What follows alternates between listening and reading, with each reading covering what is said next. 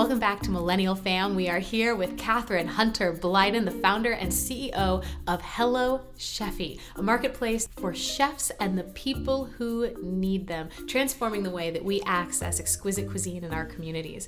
Katherine, welcome. Thank you. Today, thank you so much for being here. So Millennial Fam is all about the families who are out to have it all. A wonderful work-life balance, the life of their family, their hobbies, their friends. And we're all struggling with that. We're all learning a lot, and we're learning for each other. So thank you for being here and sharing your story with us. You love food. I do. How does that...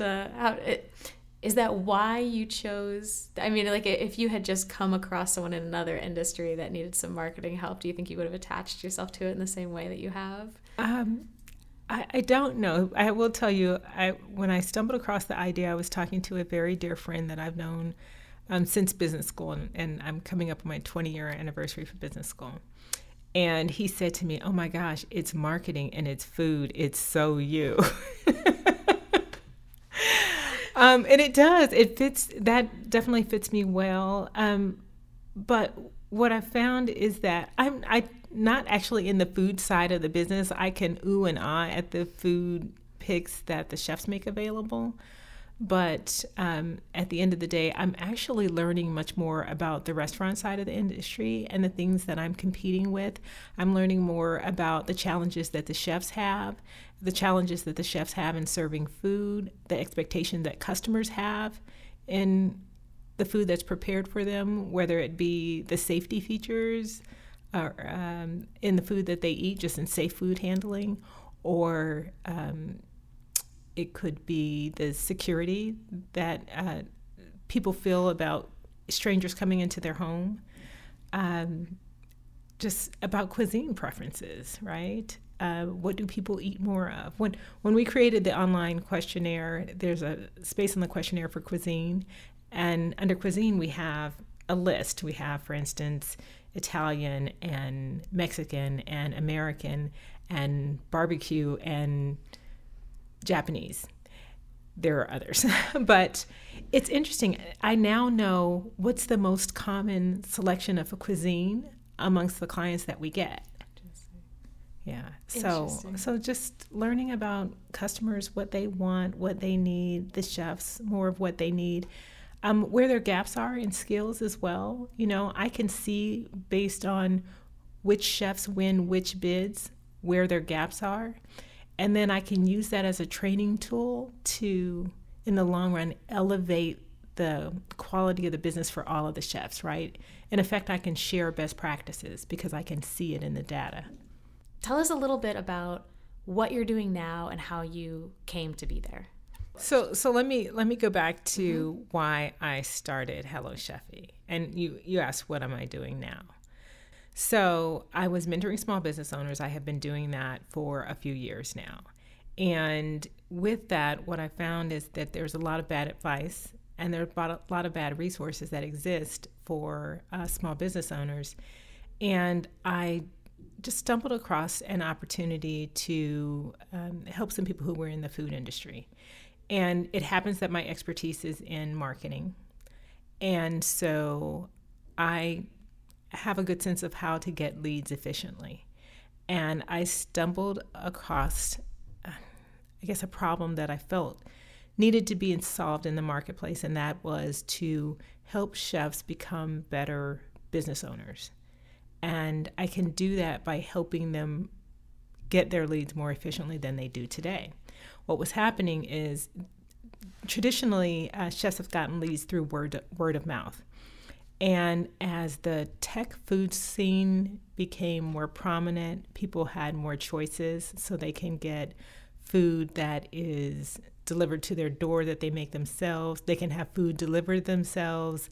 In addition to the traditional restaurant, there are pop-up dinners now, which is where strangers kind of get together and someone hosts that dinner. And that's a high-tech service or high-tech business. Several business models like that exist. And so the chefs, then independent chefs, have to compete in that space, and they have to compete in this digital space, and they don't know how to. If you look at Twitter or Facebook and you search for chefs, what you'll find is a lot of really dormant accounts where people started because they thought, oh, I can do this and it's free because it's social. I know that social media is not free. It's not free marketing, not free parking. And so I thought there's an opportunity there. And so that's what I've embarked to discover. What kind of people are these chefs? Are they people who've been to a lot of school to become a culinary expert? Are they people who are self-taught in their homes? Are they men? Are they women? Are they parents? Are they single? They're all of those things. They're all of those things. So we do have a minimum requirement for the chefs that we bring on board. So we tend to get a more tenured chef. And it really takes a more tenured chef to offer the service that we offer, because they have to, for instance, create a menu, and they have to price that menu appropriately. And newly minted chefs tend to not have that experience. They're just getting their cooking skills down. So we have that. And so we tend to have more experienced chefs, but they're men and they're women and they're married and they're single. A lot of them are independent chefs that are already personal or private chefs. They may be private chefs for a family that they serve regularly, but they have enough capacity in their work hours to add more time, so they work with us. We have some chefs that are restaurant chefs. So they work otherwise full time, and they fill in the gaps with evening and weekend hours. Do you find them seeking the same sorts of things? Is it extra hours? Is it creative experience? Is it different types of clientele? What are these chefs looking for when they come to you? What are they trying to improve about their work or life? I think most of them are just looking for leads. They are in their businesses, right? At the end of the day, they're looking for additional income, and they get that through leads. And there are a number of sources where chefs can find leads today. But like I said, some of it is, okay, well, I'll be independent and I'll hang out my shingle and I'll find people. But that takes funds, and that can be extremely costly. There are other services that provide leads to them. Most of them charge a fee. Actually, all of them that I know charge an upfront fee. And so a lot of chefs aren't as comfortable paying those fees. The other thing that happens is when they pay a fee up front, then it's up to them to convert that to an actual customer. And those lead generation sources that offer leads that don't have any skin in the game, that don't care whether or not the lead is quality because they just want you to pay for the lead, they're not as discerning. So at the end of the day, that's really what the chefs are looking for. I'm hoping that we provide much more than that in the long term. I want to make them better business leaders. What do you think as better business leaders, how will that change the food industry? If you had better leaders in the food industry, what would happen? Well, what it's going to do for chefs in the short run is improve their earnings, right? So the average chef makes $20 an hour in the U.S. And that's after 2 years of culinary school, which can be quite expensive. And so it tends to be not enough to even cover their student loans, right? So this creates an opportunity for them to earn more. Now, if this spreads the way that I want it to, it should raise wages for chefs, right? Because they'll have other alternatives. It will value chefs differently than we do, at least from a monetary standpoint today. Were you always drawn towards entrepreneurship, or did it happen for some other reason? Yeah, great question. No, I was not always drawn towards entrepreneurship. I went to school and got out and got a job like everyone I know did many, many years ago when I got out of school, not like the millennial generation that wants to come out and start their own business immediately. I worked in corporate, and I worked in corporate for many years, and that I think was part of the expectation. And it's good because you can learn a lot working in a very complex, very large, multi-billion-dollar multinational company. You can learn a lot And so I did, and that was great for me. When the market changed in the mid-2000s, there was a downturn in the company that I was working for, and they went through a round of layoffs, and I was in that layoff, and they said, oh, you can look for something internally. And I chose to not look for something and to renegotiate my package and leave. And it's probably the best thing I did. That's been almost 10 years ago now. And I started out, I had some time and money and resources, and I worked for nonprofits for a little while. And that was great. And then I decided to hang out my own shingle, and I started to do some consulting. And then I stumbled across an idea to start Hello Cheffy, and that's kind of how I got into entrepreneurship.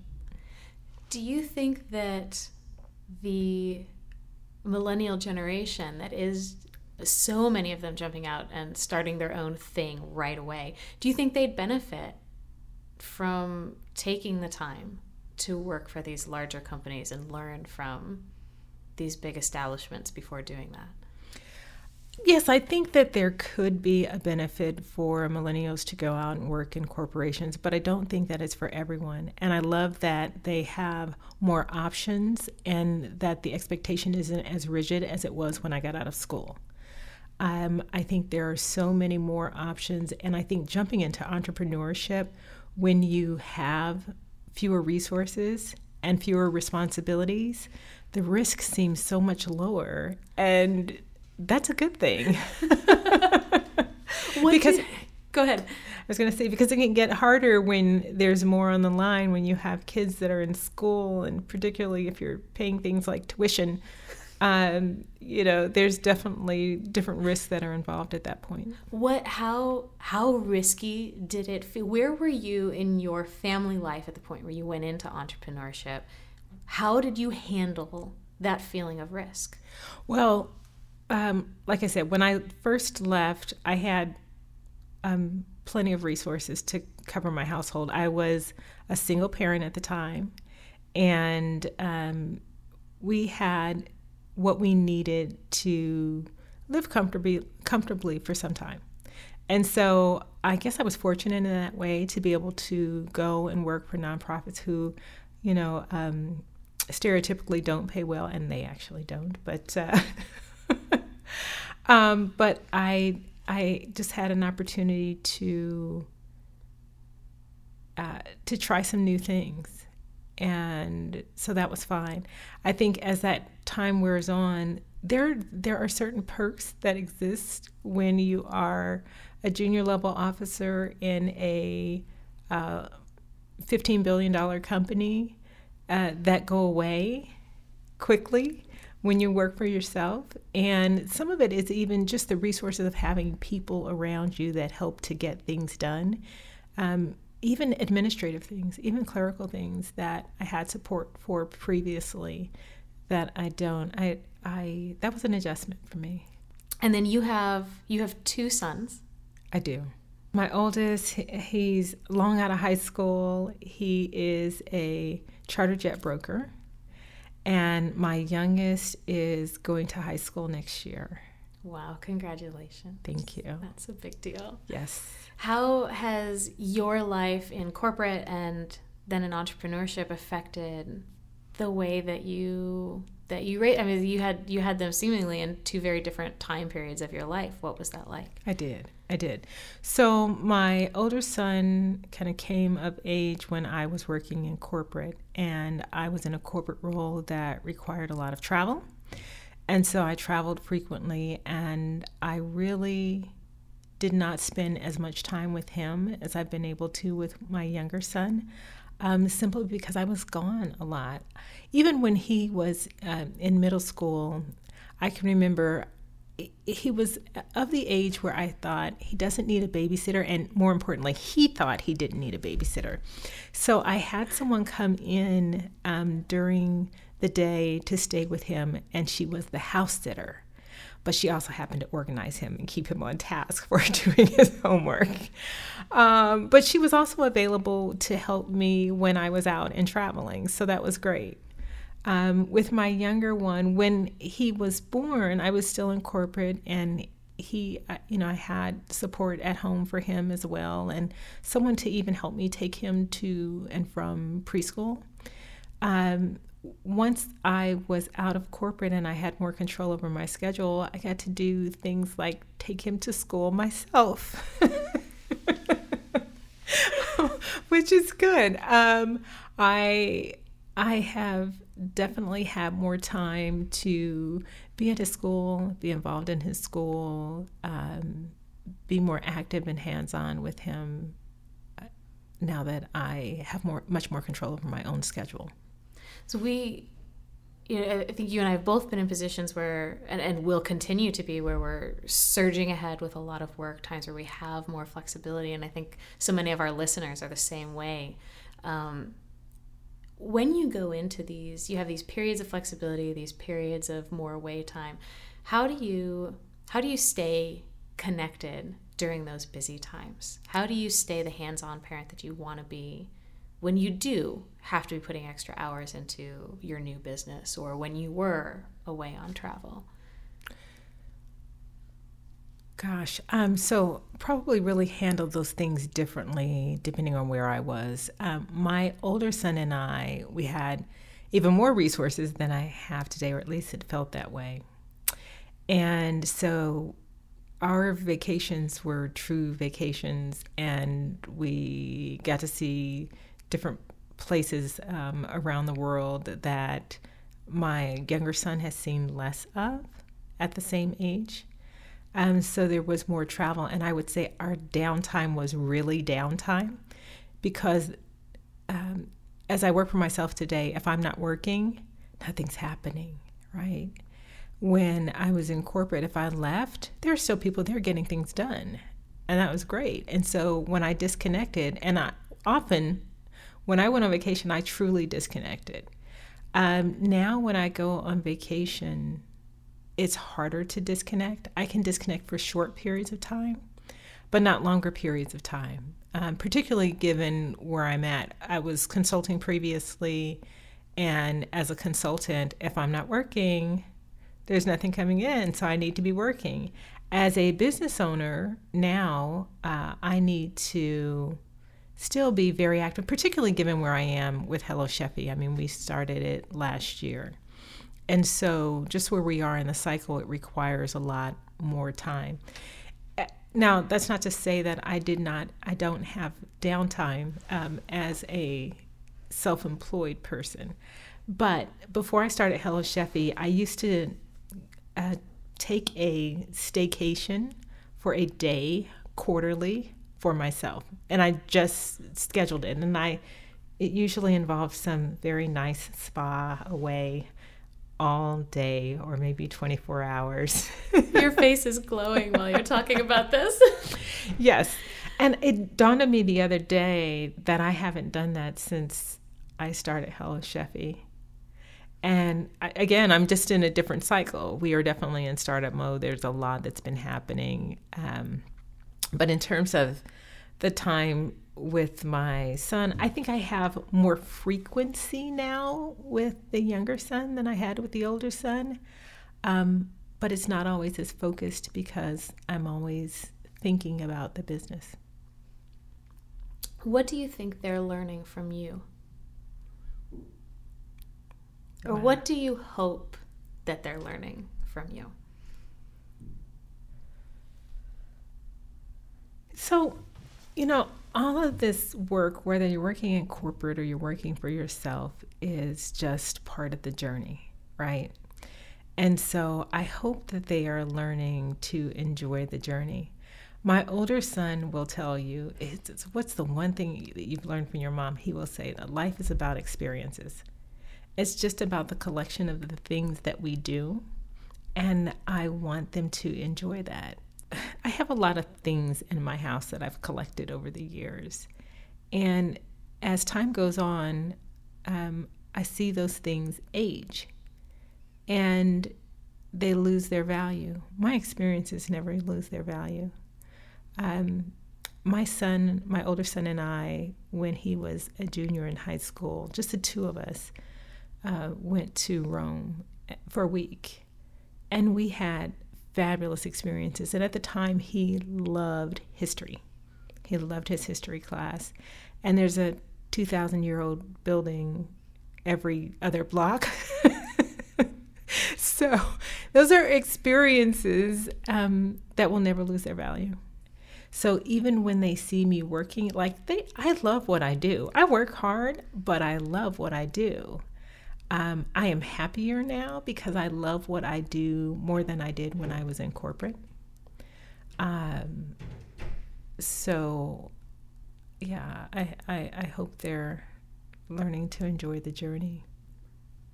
So one of the things that we're striving for at Millennial Fam is having everything. What do you think about that? Is that a reasonable thing for us to all think we can get? Wow, that's a big question. It depends on what your everything is. If your everything is centered in finding happiness, then yes, you can have everything. It doesn't mean that every moment of every day will be happy. It just means that that you can continue to strive for that peace, and that peace can give you everything. If your everything has something to do with the things you collect, this gets back to my recurring theme in my life, that life is about experiences. If it's about the collection of the things that you can get, no, I don't think you can have everything. In fact, I don't think you can ever have enough if you're on this collection of things that you're trying to get.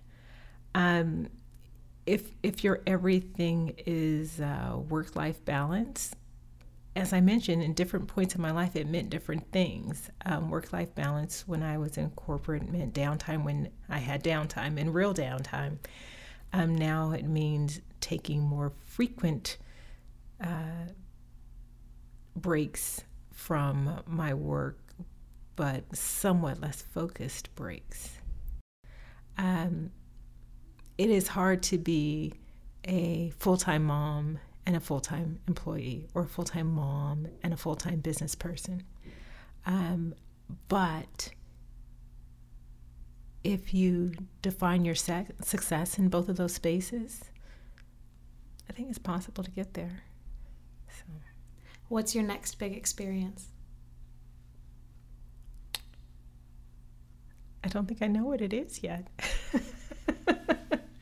I'm still waiting for it to come. Right now, I am definitely in serious work mode with Hello Cheffy. There's much to do there. I am out and looking for funding for Hello Cheffy, which is an experience in and of itself. I'm meeting new people as a result of that, and having an experience that I would have never had in corporate, because it was never my responsibility to go out and get external funds when I was in corporate. But now this is definitely a new experience.